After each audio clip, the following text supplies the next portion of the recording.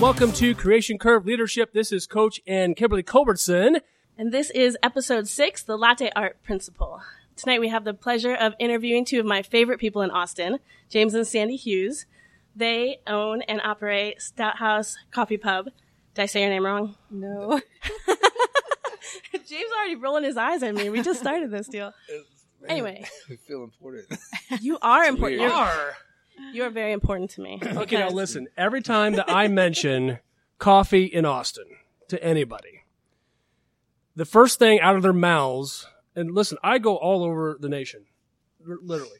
I was actually in Chicago, and I was talking to one of my students about coffee shops. And I'm like, oh, do you know James and Sandy? And I'm like, what? What do you mean? Are you serious? I don't know who they were.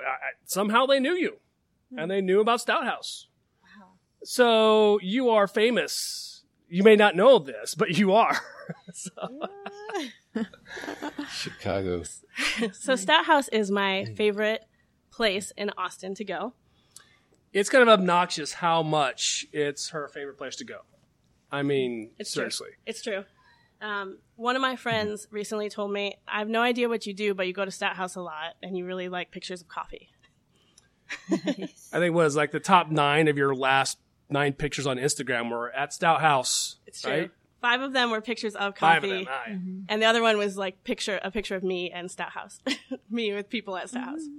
Well, as a matter of fact, the artwork for our Christian Curve Leadership website was taken at Stout House. That's true. That's true. Nice. It's us sitting outside of Stout House, laughing and talking. We have a really great picture from that. Very cool. I'd love to see that. Part of it is because on Instagram, your top 9 is about how many people liked your coffee, or I have coffee on the brain. How many people like your pictures? Those make your top 9.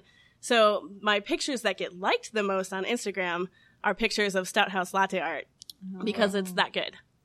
Nice. I always wondered what those top 9 were. Yeah, it's just the most popular pictures in your Instagram feed.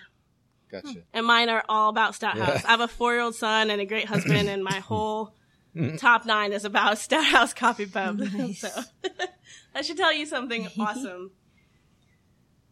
So, where are we going now with this? This episode is called the Latte Art Principle.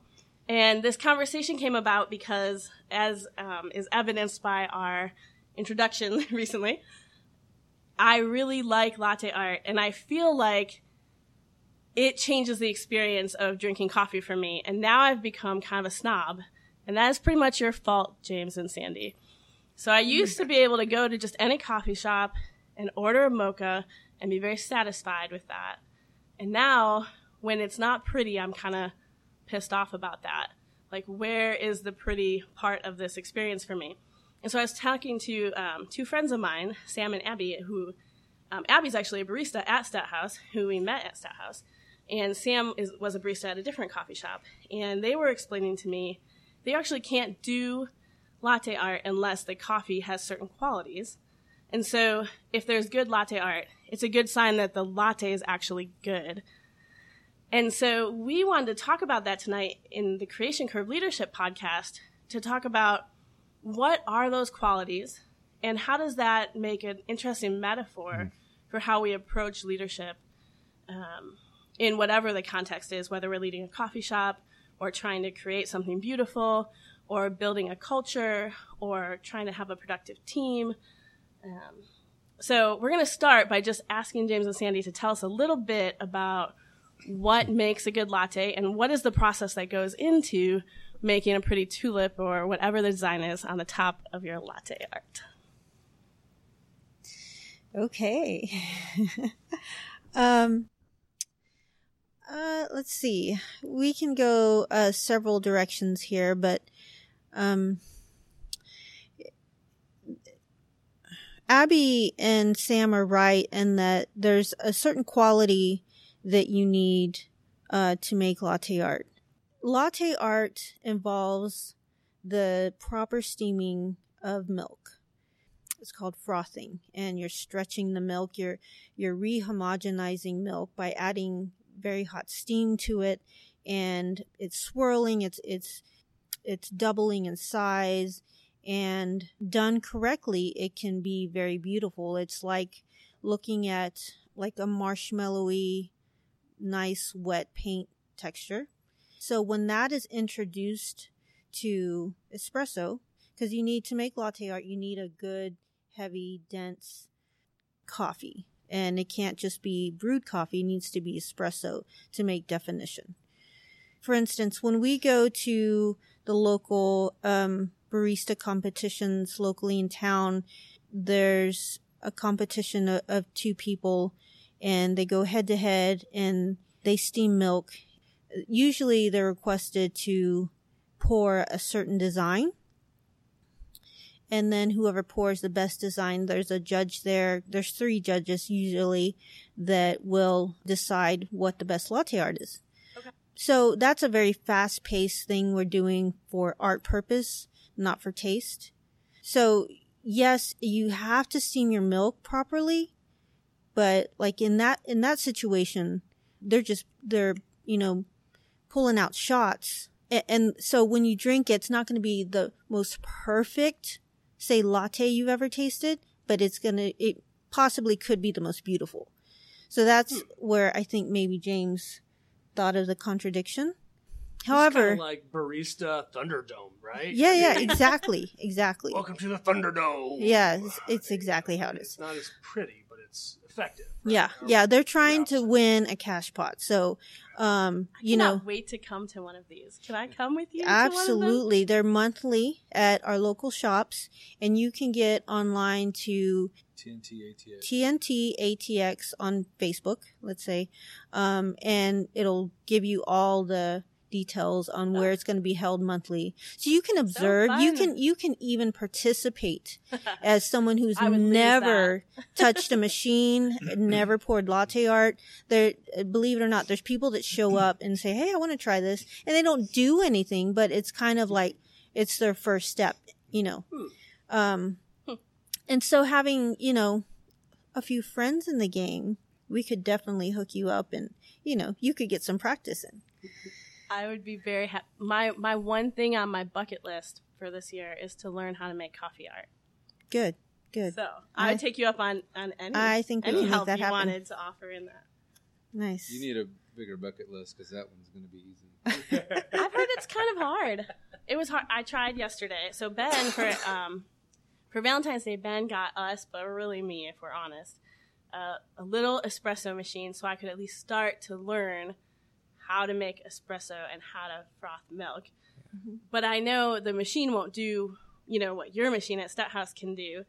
And so some people have suggested it's impossible to make latte art at all. But I think I'm going to give it a shot. But I tried it twice. I made 0 art. So far, I would not win that competition. But it's fun to try. And the latte still tastes good. But not as good as Stuthouse. Yeah, so I'll add a little bit.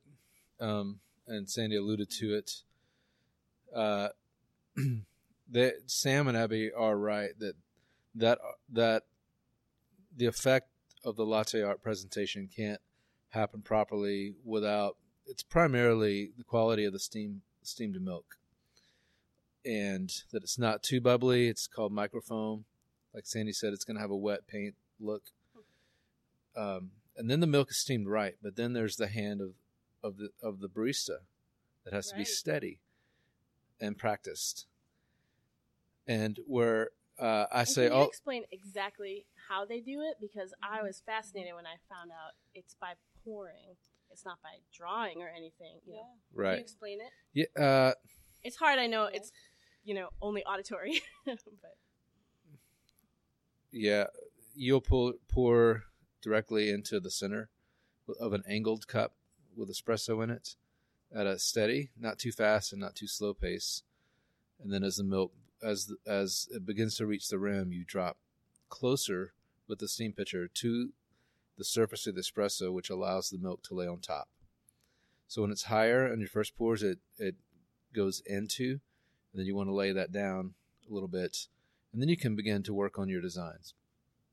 So the rest would take too long to describe, and I'm going to listen to that like 12 times while I'm trying to learn how to make latte art at home. We have some great links we can send you to. I'm already thinking of the videos I'm going to send you. Yes. So, and I think the point I want to make is the espresso can be pulled perfectly. The milk can be steamed perfectly. The steady hand of the barista takes more practice than anything. So, and it is very difficult to get the milk steamed right. And just like golf, you can lose your swing. You can go from being able to pour 7-layer tulips to not even be able to pour a heart. So with all the experience in the world, it can leave you without practice. And I think where I want to take this next would speak more into our values in Stout House. And it is to make latte art. This city is a coffee town. There's great shops in Austin. Definitely. There's shops that pour incredible latte art, and particular shops whose teams win all the competitions. Mm-hmm. We knew we're the least experienced in the coffee business, and when we were starting Stout House, so we had personally a long way to go to not just learn how to pour latte art, but just make great coffee. But our vision for Stout House goes way beyond latte art. So, right, for sure. Yeah, I told our opening staff team that we love latte art, and we're going to work hard and train everybody and give you the freedom to practice latte art. But I wanted our team to know our customers may not leave with a beautiful cup of coffee, but they will leave with a tasty cup of coffee. So where I will disagree a little bit about is just because the art didn't come out great doesn't mean it's not going to taste fabulous. It has generally nothing to do with the flavor of the coffee. There is an enhanced experience, no doubt. Right. But our coffee will taste great. Right. And in fairness to my barista friends, they weren't saying you have to have latte art for the coffee to taste good, but they were saying if they're able to make latte art in the coffee, they probably made you a really good latte. Probably. Yeah. You can't make the latte art without a good coffee. Right. Essentially, without good espresso and good milk. And the foundation to all that is great equipment, great coffee, and great people, and great training. And if the shot pulls in the amount of time it should pull in, and you steam the milk to the proper temperature, we're going to generally get you a great tasting cup of coffee. And then the fun stuff is trying to make it very beautiful. And as owners, we wanted to encourage our team towards that, but also take the stress off, because it can be you're putting yourself out there when we know Kimberly's coming in and she's going to be pissed if it's not beautiful, because her podcast said so. And so now there's pressure. I mean, not pissed at the person. Okay. No. We know what you mean. I'm a jerk, but I just like pretty things. Right. But I will say, as we switch gears a little bit, the things I love the most about Stout House really aren't the latte art, but I just found myself feeling like a jerk because I was so fascinated by how beautiful the coffee was, and I felt like it really, my dad calls like a latte frou-frou coffee. Mm-hmm. He used to be a trucker way back in the day, and so like he's like offended by coffee that's not horrible. Yeah. And so I have this little chip in me that's like, you're like obsessed about something that doesn't really matter. And so that's why I found it interesting to have this conversation that like it kind of matters. It's not the only thing that matters. But let's switch gears a little bit and talk about Stout House and about your vision for Stout House, because you already said it's more than latte art. And my experience of Stout House is way more than latte art. I actually came to know you guys because my son was in preschool maybe like 4 minutes away from where you guys opened Stout House. And I would drive to the nearest coffee shop and work there. And it was fine. It was great. My friend, Terry, told me that you guys were opening the shop. And it was right by Jack's school. And so I came in and there was like this exhale in my spirit because your space is so beautiful. It's really intentionally set up for community. There's actually a section of your shop that is set up specifically for community. I'm going to have you talk about that. And your people are really nice, and they pay attention, and everything. You can just feel the intentionality of how you guys engage with people and how you engage with coffee. And you guys also have beer and wine, and every part of the experience is so, so good.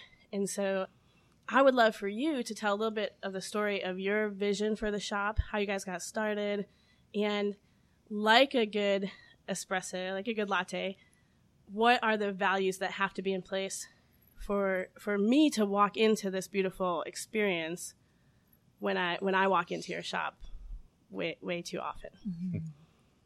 So I wasn't a barista very long before we opened the shop. I just fell in love with coffee, and we had the opportunity to create a coffee space at our church that happened every Sunday morning, and it was just drip coffee. And I stepped into the leadership role of that coffee team, and instead of just going to H-E-B or Sam's Club and buying, bulk coffee, I encouraged them, hey, we've got roasters in town, and you can get a really good deal and not pay very much more for quality coffee that's been roasted locally, and you're going to get a better cup of coffee.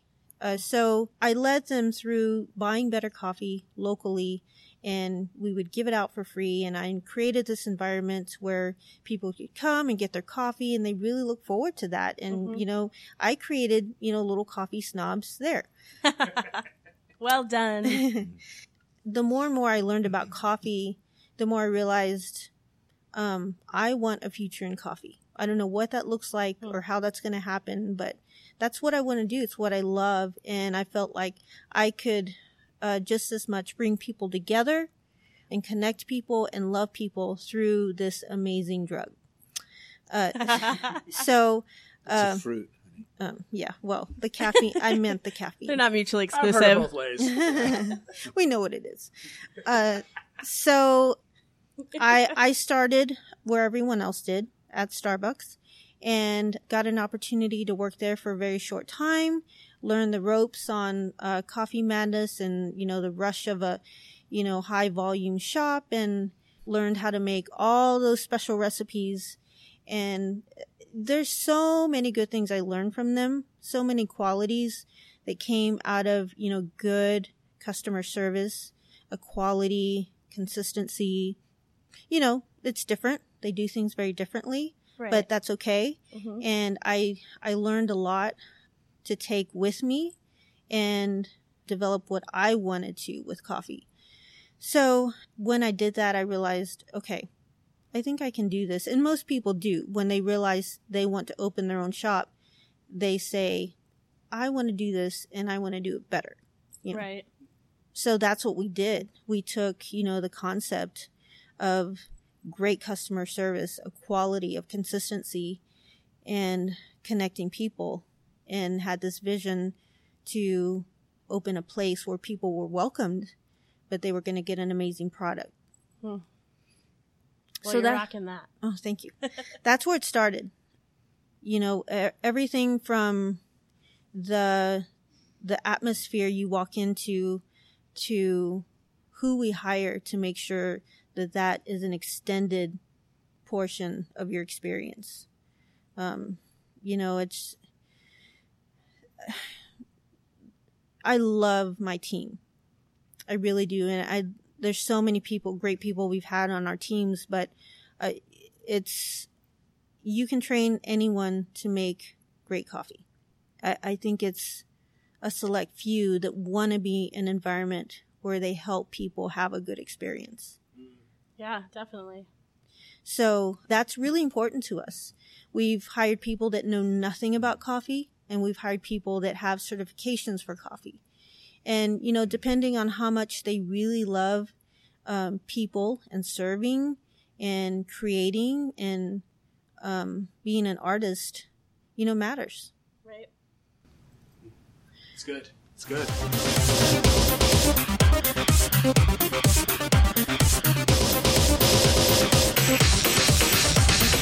Hey, thanks for listening to part 1 of our interview with James and Sandy Hughes. There's already been a ton of value, a ton of amazing insights delivered in this first part, and we're not done. We're not done.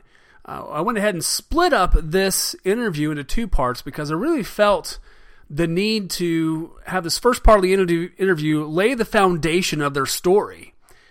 And then in the second part of the interview, we're going to really drill down into the meaning of community, and James and Sandy are going to deliver some real serious value and vulnerability that I think is really going to kind of blow your minds. It's amazing stuff. It's amazing stuff. So make sure that you tune in to part 2 of our interview with James and Sandy Hughes coming out soon.